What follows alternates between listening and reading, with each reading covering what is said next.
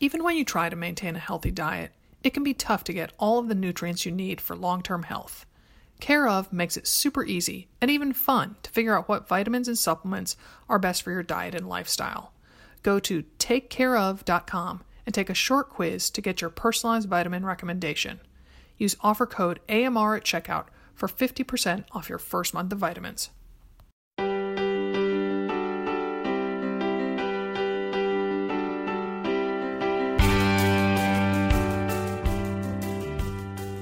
Welcome to another Mother Runner. This is Sarah in Portland. And this is Dimity in Denver. And the burning question of the day is, Sarah, how many days of school do your kids have left? Well, funny you should ask, because just this morning, Daphne was looking at the calendar. She's quite the lover of calendars. And she informed us that they have 15 days of school left. Yeah. We got you beat out here in Denver. We got 11. Oh, gosh. 11. But I mean, you guys start, it's just pathetic how short the Oregon school year is, because you guys start so much earlier than we do. Yeah, we pretty much start on July 1st. I don't have a problem with that, do you? They can do fireworks in the school, can't they? Yeah, no, they start mid-August. Yes, I am not opposed. I mean, everyone's like, oh, it's going to be such a short summer. I'm like, just you wait. Come like August 2nd, you're going to be counting down the days like you're counting them down now. So yeah, do you got a lot of activities? There always seems such a flurry of things. So the reason why I know there's 11 is because Mr. Gonzalez, our principal, told me this morning, because I finally made it. We have been laughing about this, and we never really did a podcast or never really talked about it on the podcast when it was really current. So I don't know that I could make it as funny as it was at the time. But Amelia, my 5th grader, was on a STEP team, which is kind of like a super citizen thing in the school. Like they have to have certain academic standards and get their homework done. But they just hold on, wait. I love the super citizen thing. Hi, I'm super citizen. I know, seriously. I can start drawing the logo now. Exactly. And so anyway, so to make the STEP team is a big deal in 5th grade. I mean, granted, they let in about half the grade, but it's a big coveted position. And so the practice for that, this like rewind about a year, and you have to practice, and you have to be at the 4th graders practice, and they have to be selected to be on it. And so around that time, she was walking around the house going, clapping and trying to memorize these steps, which are rhythmic, we're a bunch of 2 tall white girls. So I don't have rhythm. She didn't get much either. So, and to be sure that it's clapping along with stepping to a beat, right? Yeah. Yes. Yeah. It's clapping and stepping. Yeah. And then they go under their legs, and then they do arm movements. It's kind of like, it's a very low steroid version of Irish dancing, maybe. Step dancing. Yep. Yeah. Isn't it called Irish dancing? Irish step dancing. Oh. It's a big thing out here. That's why I know that. Oh, okay. Yeah. Okay. Yeah. So anyway, so the reason why I know, this is a long way of saying, I went finally today because I had to see one performance. They had a spirit assembly this morning. So I finally went, and Mr. Gonzalez said, we have 11 days of school left. And, everyone was proud of how much work they've done, but there's still work to be done. So, don't let your foot off the accelerator. Yeah. Especially if you're on the STEP team, right? So how many performances throughout the year do they have? Oh, I don't know. I think once a month or something. I just hadn't made it to once a month, and you have yet to go. Well, I mean, they the performance lasted all of, maybe 90 seconds. They lead in. Wow. They lead into the assembly. So, and then there's the assembly, and then that's actually where the super citizens get their awards. That's why I got that. That's where I got that term from. So it's kind of like they're like the premiere of every movie, or not the premiere. Yeah, the previews. Yeah. Yeah. So, it's not like other parents go to watch. Maybe they do. Or so maybe they never do, say, 10-minute step routine or something like that?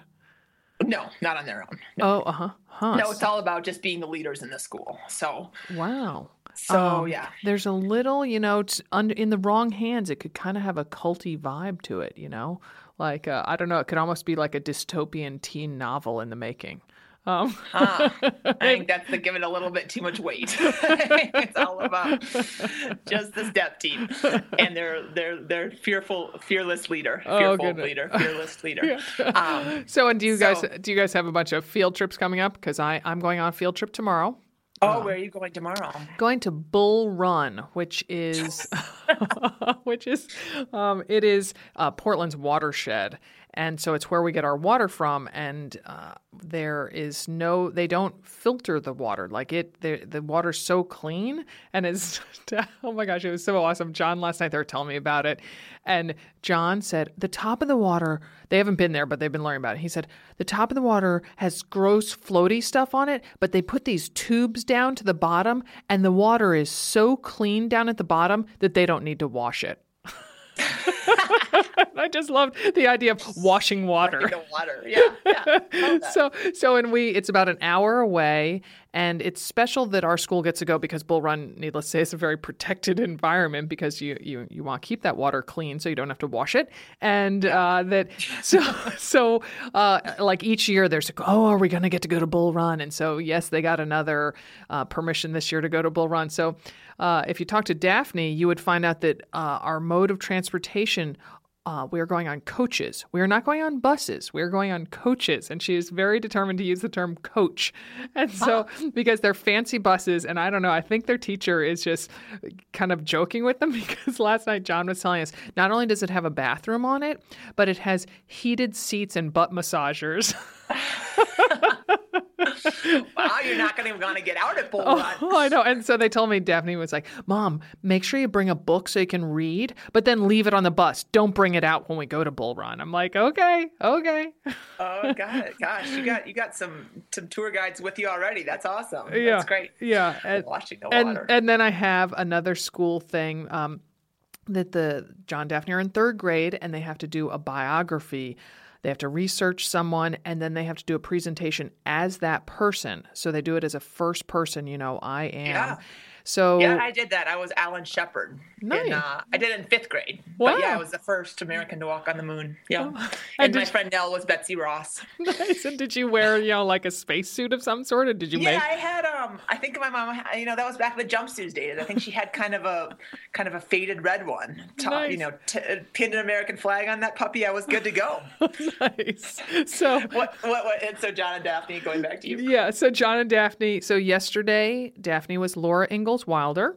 And she wore a, and I admit that there was some of my influence in there and who she chose. Did she pick that as an independent choice, or did you kind of? She did. She had a couple other choices.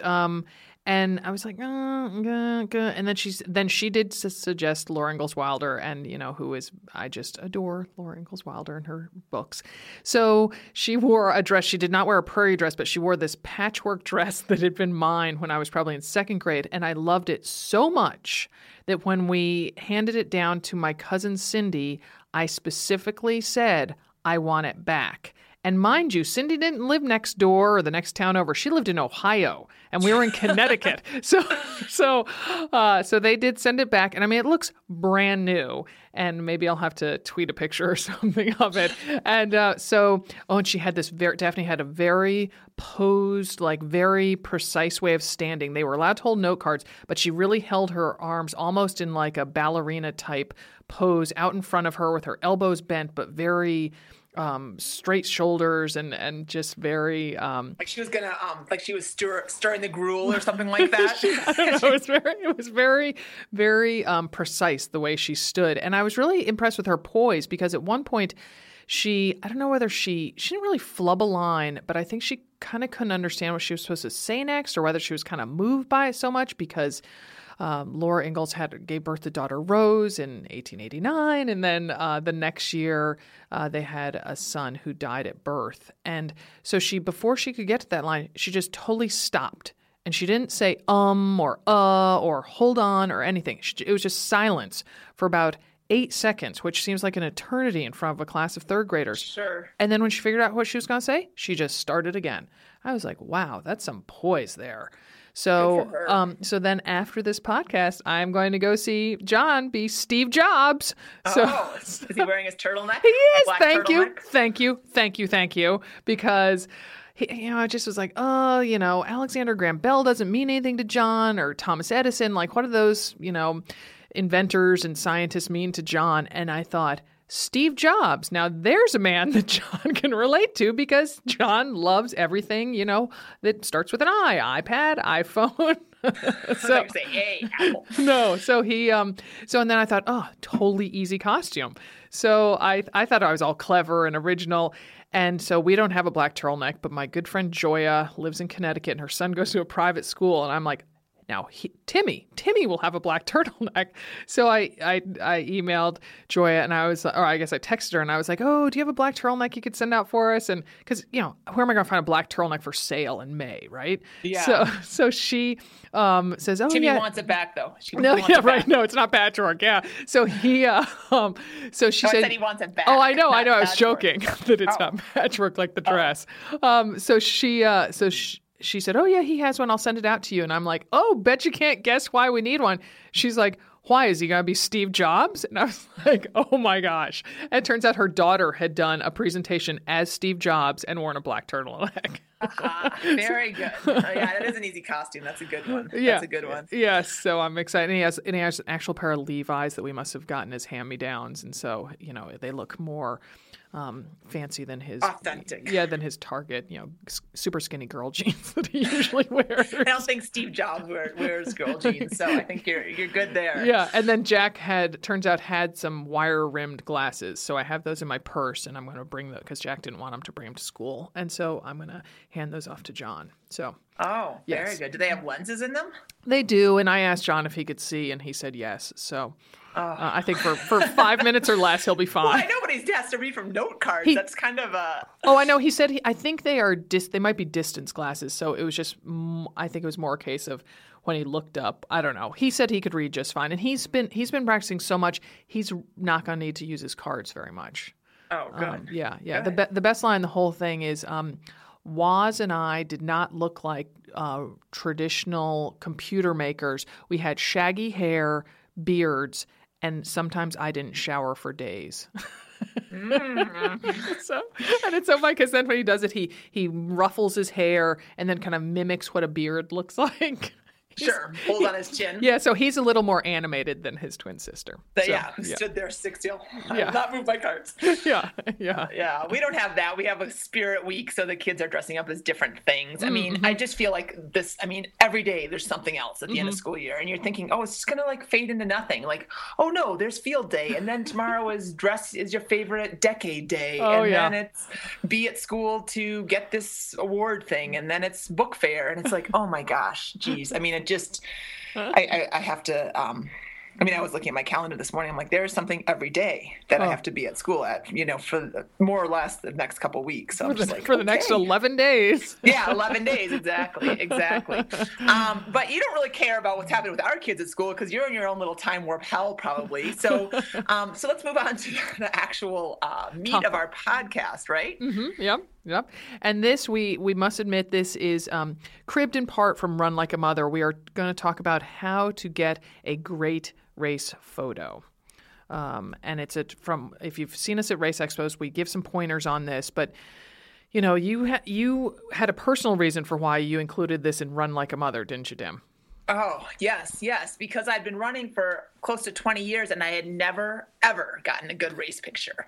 And, it's not really about the race picture, but it is, especially in this era of social media. Like, oh, yeah.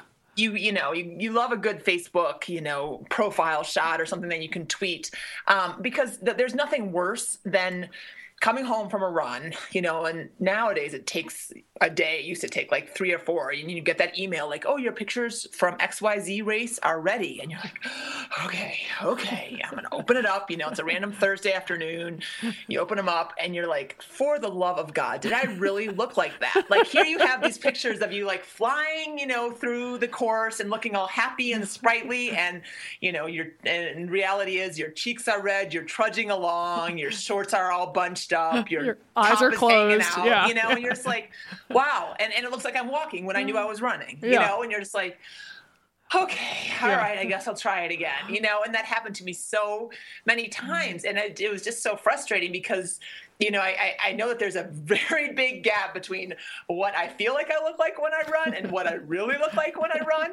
But it would be nice to just have them meet in the middle and at least get like one decent picture, right? Oh, that's the thing. Because really, did I look like that for every step of that race? Because I didn't feel like that. Sure, there were points where I felt like that, but did I really look like that? I know. No, I know. I mean, and I used to think, this is not a picture thing, but, back when I was like fresh and single and young in New York, and I would be running around Central Park, and I would always be like, especially towards the end, I'm like, I must look like so fresh and healthy and cute. And I would come home and look at myself in the mirror, and it's my hair is like completely soaked. So I look like, like I've got bad dreadlocks or something like that.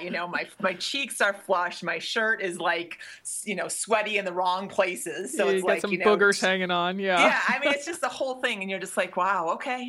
So, yeah, I mean, I'm looking at a couple pictures actually on my wall of the Nike nice. Women's Marathon. And that was, I think, the first one that I got printed, and it was taken by a professional photographer that was sent by Runner's World. So I mean, I really and I knew he was there. I knew he was going to be there, and I was looking right at him. So most people don't have that luxury, and so we want to give some great ideas. Yeah, and you for the piece in Run Like a Mother, you interviewed a professional photographer. So these aren't things that we just are making up. These are some tips. Some of them are, but from our own experience. We like to make up stuff too. Yeah.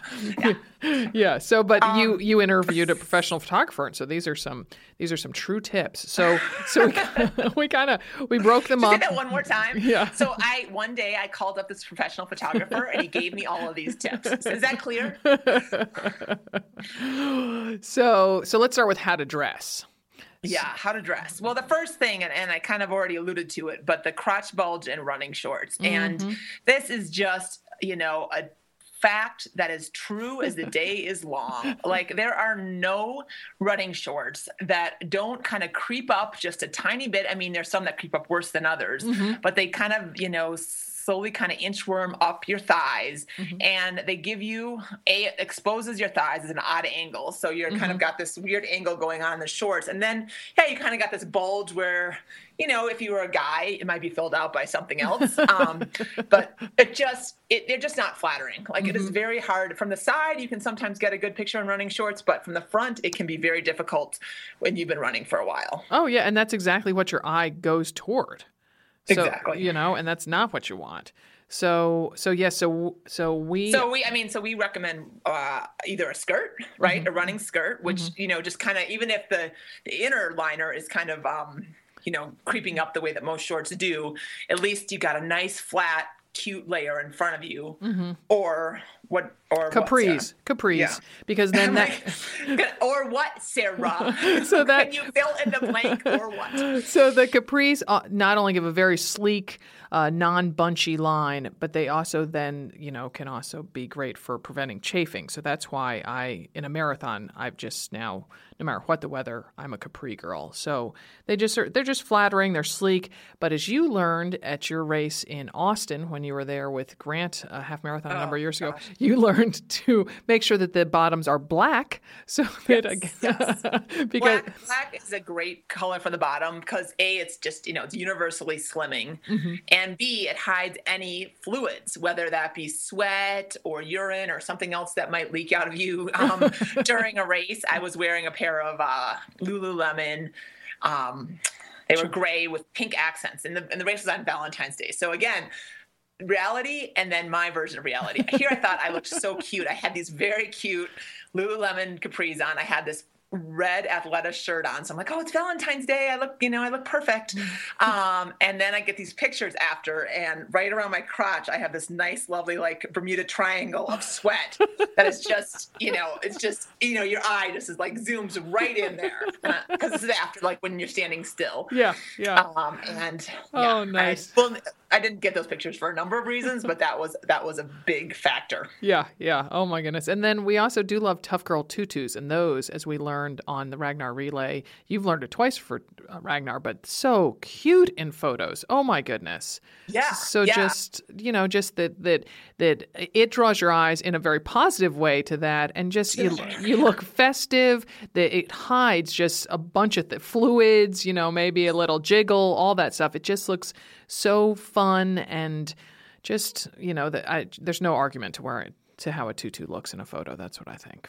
So it's funny because my friends, I was just at the Colfax Marathon. It's a half marathon, 10-miler, and a marathon, and a, gosh, I should say that in order because that was a very odd jumbled sentence. But it's a Colfax race, and they have a marathon relay, they have a 10-mile, they have a half marathon, and then they have the marathon. So they have lots of options. And I had two friends that were running in the marathon relay, and they decided the night before to wear their tutus. They were on my Ragnar team in Colorado. Nice. And so they wore their pink Tough Girl tutus. And I guess afterwards they went to some deli to get breakfast. And one of my friends was saying that they actually they saw somebody snapping like a sly picture with their phone of the tutus, like if you were like with a celebrity, you're kind of like, I don't want them to see, but there's Lance Armstrong, like, so I was like, wow, I wonder if they thought you guys were in your tutus. So, well, but either that, then I'd be like, then I, of course, me and having traveled with Nick Dimity, I'd probably go over and be like, they're Tough Girl tutus. They're a local Colorado company. And then meanwhile, they'd probably be like, yeah, we just wanted to make fun of you, so we were going to post it on Twitter. Because who wears tutus on a Sunday morning? Right. Outside of a race setting, exactly, yeah. So although tutus don't quite fit the bill of this next rule that we have, so they're the exception, but wear something slightly form-fitting. When you get a photo taken of you by a professional, not by some sly person at a deli, you don't want your tee or jacket flying out behind you like a superhero cape. It just there's too much fabric. It's hard to tell where the fabric ends and you begin, and so it's like, oh, really? No, I'm more svelte than that. So we know that some women are self-conscious about showing off their physique, but trust us on this one. In an action photo, having something that's more following the contours of your body is going to be a whole lot more flattering.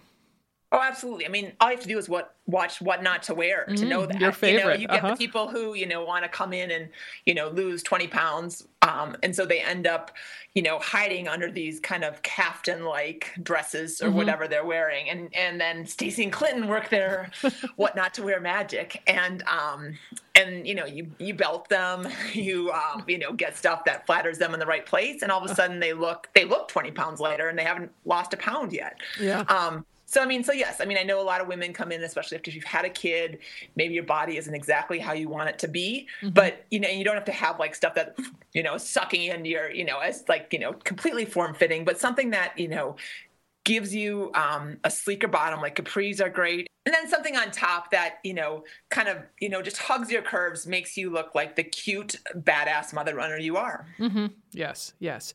So, and you alluded to tops there. So, please do not wear the race tee.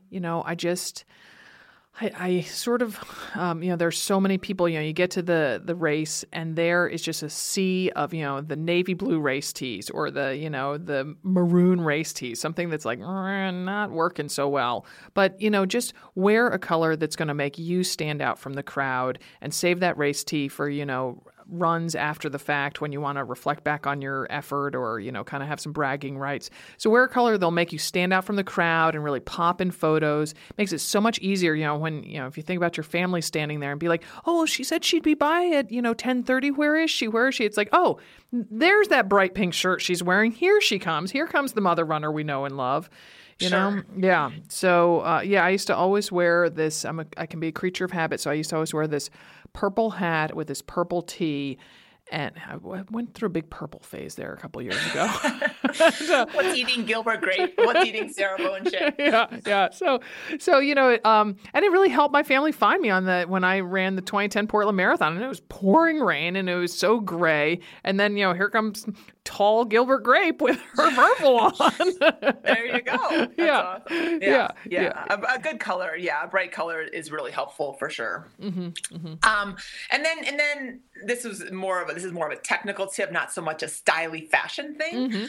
But you have to have your bib number on the layer of the shirt that you are going to have most of the time during the race. So, if you're going to, if say you're doing a 10-mile race and you've got a long sleeve shirt under a short sleeve shirt and you're going to shed it within a mile or two and tie that around your waist fight all the tips that we just gave you and have something billowing out behind you, then your number wants to be on that shorter sleeve shirt. You just want it to be very visible. Numbers, never go on the back of your shirt.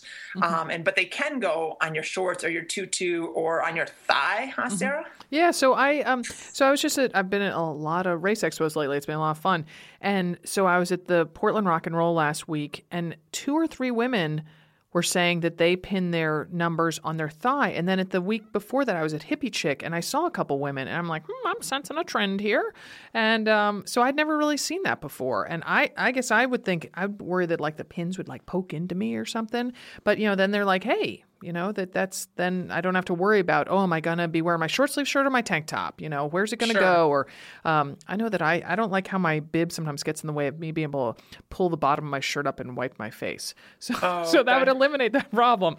But yeah. What did they say about putting it on there? Oh, they putting it in that spot. Yeah, I was like, isn't that uncomfortable? Doesn't that and they're like, nope, do it all the time. But why do they pick that? Because then again, that's It's they're wearing one bottom. And they're wearing one bottom, and they're going to be keeping that on. You never know. Yeah. So that seemed to be pretty much the reason they were giving me that. Okay. Yeah. I mean, I put it on my shorts before. But yeah, we'll see. Maybe I'll do that. I'm running the Boulder on Monday, so that's right. I might surprise you and put it in a wacky spot, Sarah. Just crazy, go crazy. I know. Life of a mother runner, so fun. Where am I going to pin my number today? Who's going to guess the right spot? And then back to kind of more of a fashion thing, but also a function thing is sunglasses. Sometimes they are definitely a necessity for, particularly in Colorado, say for example. Colorado, they definitely are. I mean, we had an epic hailstorm yesterday, Sarah. I cannot tell you. I don't think I've ever been caught in a hailstorm like that before. Oh. It was like 20 minutes. I left the house, and it takes me about, say, 7 or 8 minutes to get to my kids' school. And then I had to sit in the car just waiting for them, waiting for the hail to stop before I could go and get them. And that was probably another 10 minutes. I mean, It was 20 solid minutes. And in a car, it assaults all your senses. Oh boy, yeah, you must have been loving that. Oh my gosh. And it was, I felt like I was in the middle of like a microwave popcorn bag. Like I was just like, and I had Mason in the car with me because sometimes he likes to come pick up the kids. And of course I can't open up the windows because, he usually sticks his head out and enjoys the fresh breeze, but I can't do that. And so he's the noise is getting to him. Thanks to Storyworth for supporting our podcast. Storyworth is a subscription service started by a fellow who wanted families to be able to share their memories and anecdotes with each other. Here's how it works. Purchase a Storyworth subscription for someone you love, and each week, Storyworth sends that loved one an email with a question about his or her life. The person either replies with his or her story via email or records it by phone by calling a Storyworth number. After a year, the stories are bound in a lovely hardcover keepsake book. My husband Jack and I gifted Storyworth to his dad, and we're especially looking forward to hearing his tales about going to medical school in Dublin, Ireland, which is where Jack was born and spent the first 4 years of his life. Then we'll share the book with Jack's siblings. For $20 off, visit storyworth.com/AMR when you subscribe. That's storyworth.com/AMR. So he's fogging it up from the inside. It's like pound, pound, pound, pound, pound. The point of the story is that I even had my sunglasses on during the hailstorm. I mean, it was just, it was that kind of cloud cover. It wasn't super dark. Yeah. That, I just feel like I always need sunglasses on here in Colorado. Do you have to say that Courtney Duke, who's a mother runner here in Portland, she has this whole group of women runners. It's a great group. And so, but her husband one time tweeted to me, I said something about having to keep my sunglasses on, like, I don't know, sunglasses rain something. He's like, oh yeah, I always say that Portland's the one place where you wear your sunglasses in the rain. And so look, you wear them in the hail. So there you go. Yeah. But then wearing them in a race photo, how many times have you opened up the email, looked at your proof, and it's like, did I run with my eyes closed? Why are my eyes closed in every picture? Yeah. I finally had a good race picture. I had one at the Zuma. It was right when we launched Run Like a Mother. So this is 2010. And I ran the 5K, and I think I may even got an age group award, which hasn't happened before or since. And I was like, oh, this is such a cute picture. And then I blew it up. I bought it, based on the thumbnail. Cause I'm like, oh, finally I look like strong and tall and everything I want to look like. And I bought it and my eyes are closed. Oh, snap. Dang it. So that just eliminates that problem. Yeah. Cause you have the one race photo of yours that really sticks out in my mind is that one that you finally were like, yes, I got an awesome photo. And it was you during a triathlon, wasn't it? During the running portion of a triathlon. Yes, it was. Yeah, and you're wearing sunglasses, and so it's exactly. like, oh yeah, she looks like she means business. Exactly. I look pretty badass. Well, and that leads nicely into the next section of how to position yourself. And I was thinking about some of these tips earlier before we jumped on this podcast. And one of the things I will say is I was just reflecting on our various pictures, and it is so much easier to get a good picture in a smaller race because we're going to talk a little bit about trying to see the photographer. And I mean, in that one, I saw the photographer, up 30 feet ahead of me, and there were maybe 2 people in front of me, So I had a little time to prepare. Same thing, like I have a good one that I really like from Ironman. And at that point, the race had spread out enough that I kind of had them all to myself. And even though like Run Disney pictures are great because of the scenery and all that, and they've got so many photographers on the course, there's also so many people on the course that it's hard. Well, we're going to talk about that in a second, but I guess I just want to put that out there that if you really going for like a great picture, like pick a 5K or a 10K that has, less than 1,000 people in it. And you might be, I think that ups your odds. Yeah. Now that you point that, well, and it has to be big enough so that there will be a photographer there. Exactly. Yeah. So don't go do the 5K. Yeah. So it has to be big enough for that, but then small enough, like you're saying, so you can get some of your own real estate out there on the course. And now that you pointed that out, I'm thinking about 2 of my favorite race photos, and one of them was at a women's half marathon that's no longer in existence here in Eugene, Oregon, and then at a 5K, the red dress 5K out in Connecticut. I know that picture. Oh yeah, I love that picture. That used to, when the book first came out, some magazines would be like, "Oh, can you send a picture of yourself running?" And I'm like, "I got just the picture for you." It looks like I'm blazing it up. Yeah.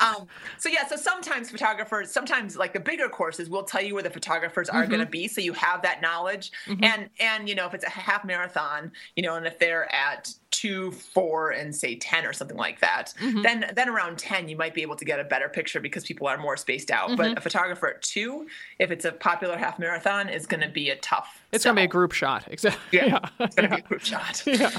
And things like I know that at Zuma races, Bray, the race organizer, she'll tell you where they're going to be. We've asked before at those talks we give. Hey, so sometimes the race website will tell you where the photographers are going to be, or they'll show on the race map. But then, you can also ask an official sometimes if it seems like a knowledgeable official. So you finally either ahead of time or you spy them out there on the course. And so let's talk about some things you do when you see that photographer ahead.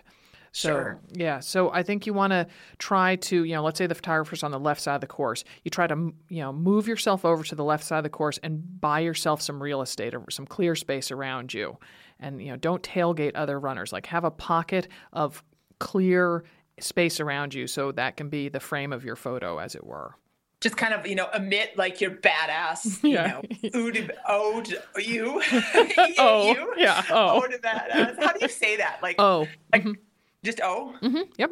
Like the letter O. Okay. E-A-U. Yeah. And that's just an E. So that is really screwed up. 3 letters to get, or 3 vowels to get 1 vowel that isn't even in those 3 vowels. Hey, French people, you got to work on that. What were you thinking here? Yeah. Along with those freedom fries, we got something else to talk to you about. Okay, so ode to badass, spread that around, kind of like a skunk spreads around there, ode to badass, and kind of get yourself a little space, a little pocket of air. Yes.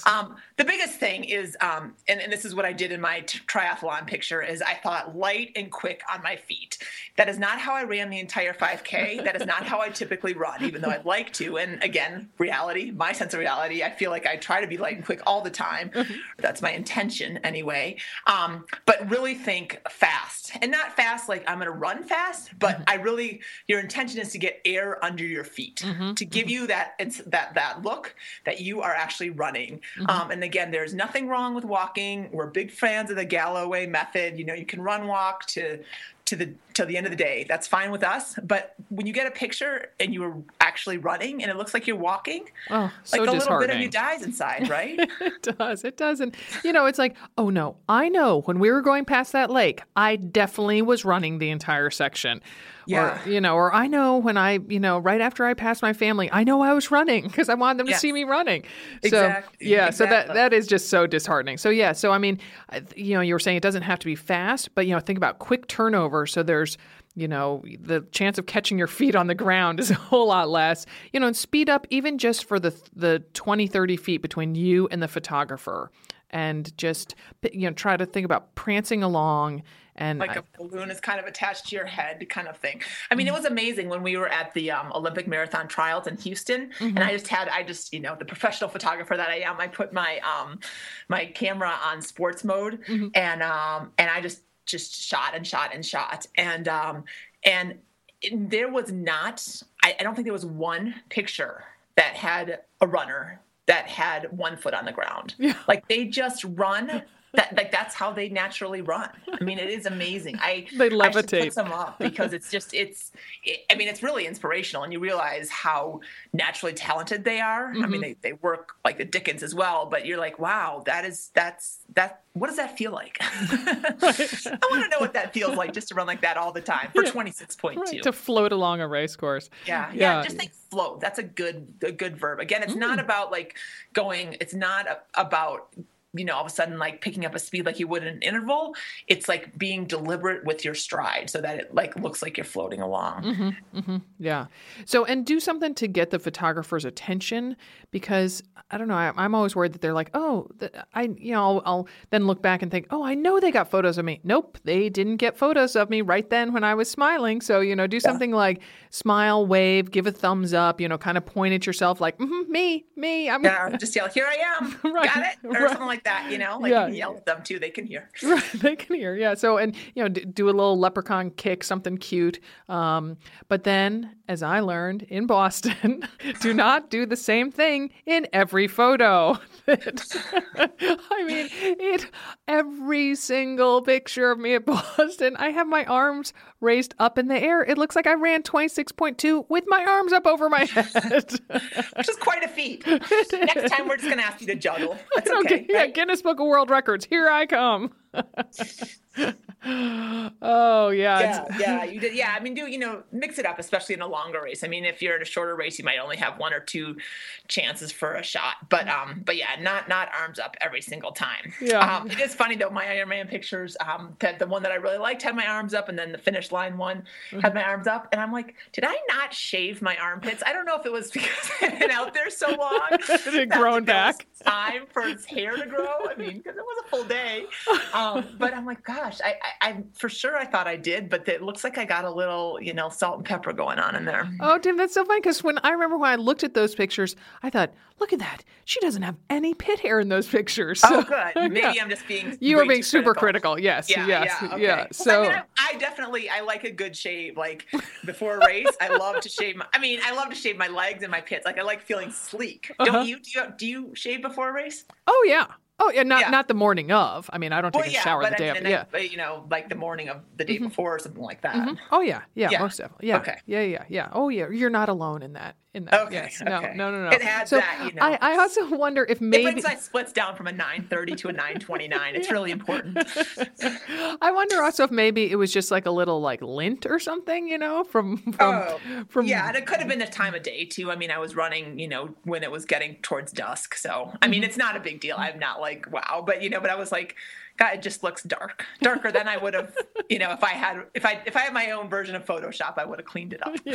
Yeah. So, and also, there's nothing wrong with practicing what you're going to do for your race photo, because, I made the mistake of, in Ogden, when we did that half marathon, I didn't realize that I needed to raise my arms straight up overhead. And so, I look like a bank hostage in every photo from that race, because I have my arms like a goalpost instead of a football referee with arms straight up overhead. So Well, exactly. Well, we should tell the Ogden story. I mean, I know we kind of have that slated for later on, but I mean, now that you've thrown it out there.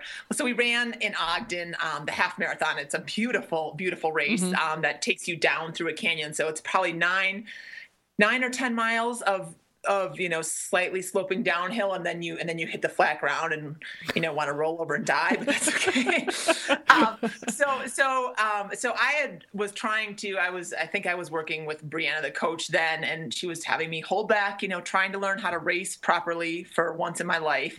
And you were ahead of me. And then I caught you around mile, 9 8. or 10. 9 or 10, yeah. 9. And we should interject that back then it was pretty rare for us to run a race together. So we well, had it still is, but but that was like our first one ever. You had put together outfits, there was another mother runner, Tanks had just debuted. So we were wearing those and felt very cute and sassy in them. And so I see you and I see you walking and I'm like, oh, and so I was like, oh, are you okay?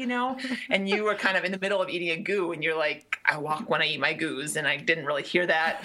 And I was like, Sarah, are you okay? Come on, let's go. And you're like, I walk when I eat my goos. I was like, okay, sorry, I didn't quite hear that. Because I am trying to be concerned for you, and you're biting my head off, but that's okay. Let's keep running together and let's get some pictures. So that was just the first of many miscommunications between us, because then you and I had been beforehand, we're like, okay, we're going to get a great race photo. We're wearing our new AMR tanks and our cute skirts, and we're, this looks good. We need some photos for the books or to promote the second book when it comes out. And so then we're running along that long straightaway at the finish that we're just, can barely speak to each other. But we had decided that we would raise our hands up overhead for our photo for whatever reason. And so we were just plodding along, we got to finish this race. And then I see the photographer and I'm like, must raise arms. So I raise my arms and there you are, your arms still at your side. And I'm thinking, I don't even have enough energy to be like, arms up, arms up. So your arms are raised don't shoot the bank hostage, 90-degree bends in each of your elbows. You're forming a goalpost where really if you're gonna raise your arms, you want to you don't have completely stick straight elbows, but you want to have straight arms. They can kind of be out to the side, so you're a T, or you can do a little airplane. You were doing some airplane mode in Disney. I remember Sarah, what the hell are you doing? Sarah's zoom, zoom, zoom. I'm mixing it up. I know. Wow, are we 4? And now we're gonna go see Thomas the Tank Engine next. So those Ogden ones. So then when we get them back, I'm like, why didn't you raise your arms? I was too tired. I had run the race that I was supposed to, but man, it took it out of me. There's nothing. Downhill races are so just, what's the word? They're false. They're liars. They're just, because they're you posers. think, I'm going to run downhill, it's going to be easy. And so then, your quads seize up, about mile 6 or 7. And then anytime you hit flat, it honestly feels like you are going to climb Mount Everest. Oh yeah. It's womp, womp, womp. Yeah. They're, what's the word though? They're not liars. They're deceptive. They're deceptive. They're just big fat liars. They're just not liars. They're big fat liars, and I don't like them. I do have to say to me, that's my favorite part of all of Run Like a Mother, where you go through that. How long was that race that you did that was downhill? It was the Gothic 1/3 marathon. It was from Gothic, Colorado to Crested Butte. It's on the 4th of July. Oh, that was the best. The best line. I don't have the book. Do you have the book in front of you? It's something. Hold on, I can grab it. I think this is a line that you're thinking about, Sarah. The 3rd, my stomach felt like it was creating its own milkshake, whose main ingredient was puke. By the 4th, my quads toasted, my head throbbing. I was ready to hang a U-turn and head back uphill, which is a lie. That's a little bit of dramatic license. I finished, but I've never been so thrilled to see a finish line with only a slight incline. So yeah, just the idea of a milkshake made of puke. I just love that line. Yeah, it was 5 miles downhill at the end, and it was an 8-mile race. So, oh boy, yeah, that was tough. It was tough, but it's really fun to look down and be like, "Wee, I'm running like a 7:15, and it feels like nothing," But then you're like, But then, you want that really to be your last mile of the race. Yeah. So if you can find a downhill race that ends like that, then you'll be fine. You just won't be able to sit on the toilet for a while after. But So the back to the practicing thing, I think for me, the most important thing has been to practice smiling, which is because, oh boy, I'm not a natural smiler. And so I have a little trouble doing it anyway. But so, oh my goodness, every time for a while there, I looked like I was grimacing, or I looked like, when like a black lab smiles, but some people think it looks like it's snarling at them. It's like, oh, what's she doing? Oh, stop that. You don't want to do that.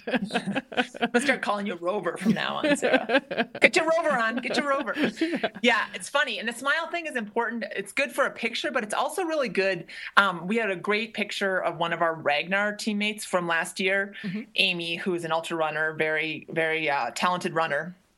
But she was wearing her 110% compression socks towards the end of an ultra marathon. This was before Ragnar, and she was smiling. And I remember a Facebook post about it, being like, "How are you smiling? Like at the end of running, 70 miles to the New Mexico mountains." I mean, it wasn't really 70 miles, but it was definitely a tough race. And she's like, "You know what?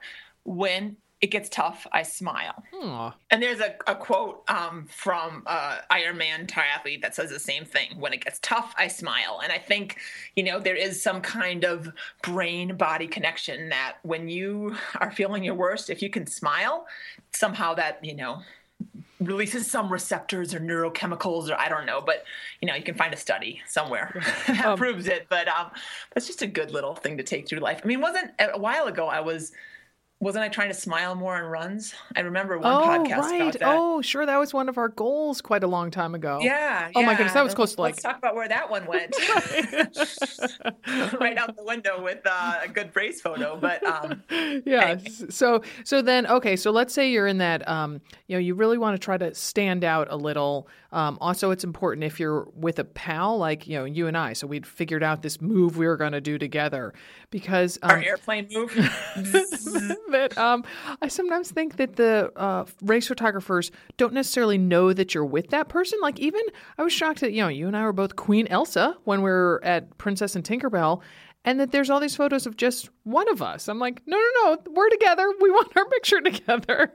So, do the, clasp hands, kind of put your arm out toward them as if, you're trying to like put your arm around their shoulder, something like that, to give them give the photographer a sense that we're together. Let's get a photo together. So yeah, that's. Yeah. But I think they also just shot us solo too, so we could have a couple of those, because even Queen Elsa needs her space sometimes, right? Yeah, she does. Oh goodness, we are not going to sing. No, so I wasn't going to plan on singing. What? Was there a song called "I Need My Space"? No, but when she goes up to the, a Kingdom of Isolation, and it looks like I'm the queen. So. Oh, is that the Let It Go song? That would be the Let It Go song. Oh, yeah. Yeah. So one of my favorite race picture anecdotes comes from Caroline Tabby, who is a frequent poster on our Facebook page, and we're crazy about her. We've met her at a race or two. And then remember she was doing in her first half marathon. Do you remember her finish line photo? There is this pot-bellied, shirtless, hairy-chested dude behind her, and she looks so triumphant crossing that finish line, and there he is, just totally photobombing her. Photobomb. I know. I feel like he had like Kelly Green, like nylon gym shorts, circa 1972. It was TMI on the shorts. TMI is what I'm thinking. Yeah, it was TMI all the way around, and I have since seen her photo, and she has photoshopped it or something so that it's just her, and it's an awesome race photo. But when she posted on our Facebook page, we all like threw up a little in our mouths. We were like, whoa. Too much hair. Yeah. So speaking of the finish line, so this is where the photographer that I interviewed, in case you didn't know, I interviewed a photographer. Oh, you did? Oh, okay. Yeah. He really, this is where he got a little adamant and self-righteous, because the biggest thing is everyone wants a good, finish line photo. And what do we all do when we cross the finish line? That's not a rhetorical question, Sarah. Answer that question. Yes, please. we all look down at our watch or GPS and we press the stop button. Yep, because you got to have that time, right? You got to save it for posterity. Even though it is, you got a chip on your bib or on your shoe or something, and that race is timed down to the nanosecond. But my GPS has got to say it. I got to have it on my Soleus. I got to be able to see it, show it off. Exactly. So give yourself those 2 or 3 seconds, get clearly across the line, because sometimes, even I remember an Ironman, like I was like, oh, they definitely got the picture. No, that's where I'm walking across the finish line, wiping my butt. So, I got some other ones, good ones before that, but you gotta just keep it a little bit longer than you think it should. It is true, because also I thought the same thing, here we had just given this talk at the Run Disney Expo. I forget whether it was Princess or Tinkerbell, but there we are, a couple steps past the finish line, both of us pressing our Soleus, GPS, and it's like, oh, come on, really? We didn't even take our own advice? Yeah. So run to the medals. You might knock somebody over, but that's okay. If you get an extra medal for doing that, no, I'm just kidding. But yeah, definitely give yourself a nice bit of time, a little chunk of change, and then turn it off. Because those bibs, those chips on those bibs or your ankle or your shoe or whatever work pretty well. So, Yeah. And the other thing is to also, if it's a bigger race, say, a Disney race or, Boston, I know a lot of marathons have photographers on scaffolding up above the finish line. And so if you're wearing a hat, that then it's just the photographer you interviewed was saying that then it casts a shadow over your face. And it's like, oh, okay, well, there's me with just a big dark circle on top of my head and the rest of my body. So I remember you had, I guess, maybe like we'd been talking about this before Rock and Roll Nashville.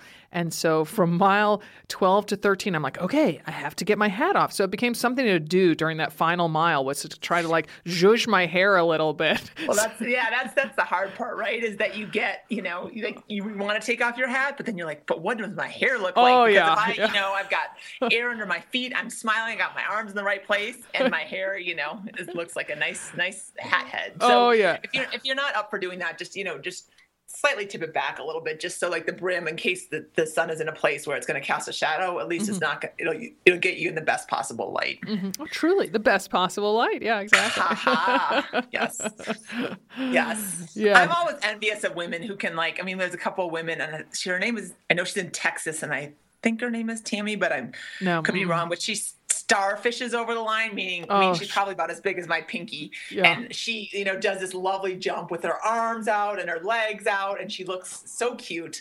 But even a leprechaun leap, you threw that out, and I'm like, I couldn't do that to save my life I couldn't do it after any race, because it's a coordination move that is not, and that, is very different than running forward. And whether I've been running for 3.1 miles or 26.2, that is the pattern my muscles are in. They are not allowed, they cannot kick up their heels all of a sudden to the side. Too much brain power for this tall white girl. Oh yeah. No, I'm not even sure I could do a starfish or a leprechaun leap right here in the studio, if I stood up right now. So forget about doing it at the end of the race.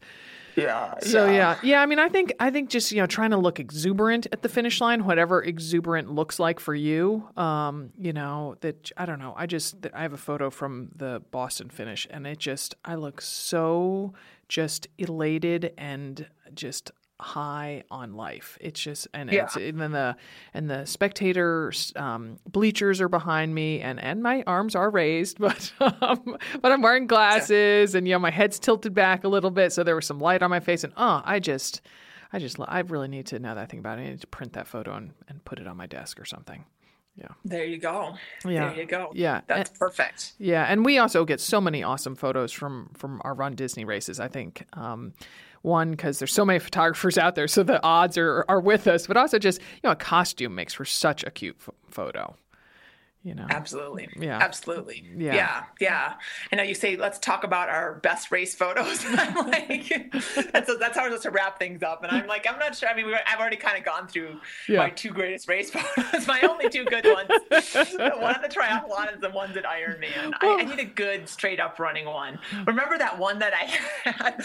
This should probably be the one from the podcast. Do you remember from the Twin Cities 10 miler? And it was cold that day, so I was wearing long tights, my long sleeve black badass. I think I was wiping my nose with the pink and green, pink and gray striped gloves. Oh, yes. Do you remember that? I do. I look like a tapeworm that like came out of nowhere. Like I just look. I think I got to find that again. I think it's on my other computer. Oh my goodness, that is one for the record books there, Tim. That was an epically bad picture. I know, and that's the one that I think I just screenshotted where I was like, do not use and all watermarks and everything because I wasn't way know how buying that one. So yeah. So I think people should post either their best or their worst race photos on our Facebook page after they listen to this podcast. How about that? Yeah, I think we need a post with like worst race photos. I mean that would be kind of fun to look at. It would be there's a whole website dedicated to that. So we'll do our AMR version of that. Yeah, so. we sure will. Oh yeah. Watch out. We're coming for you, bad race photo website. We're gonna do our AMR version of it.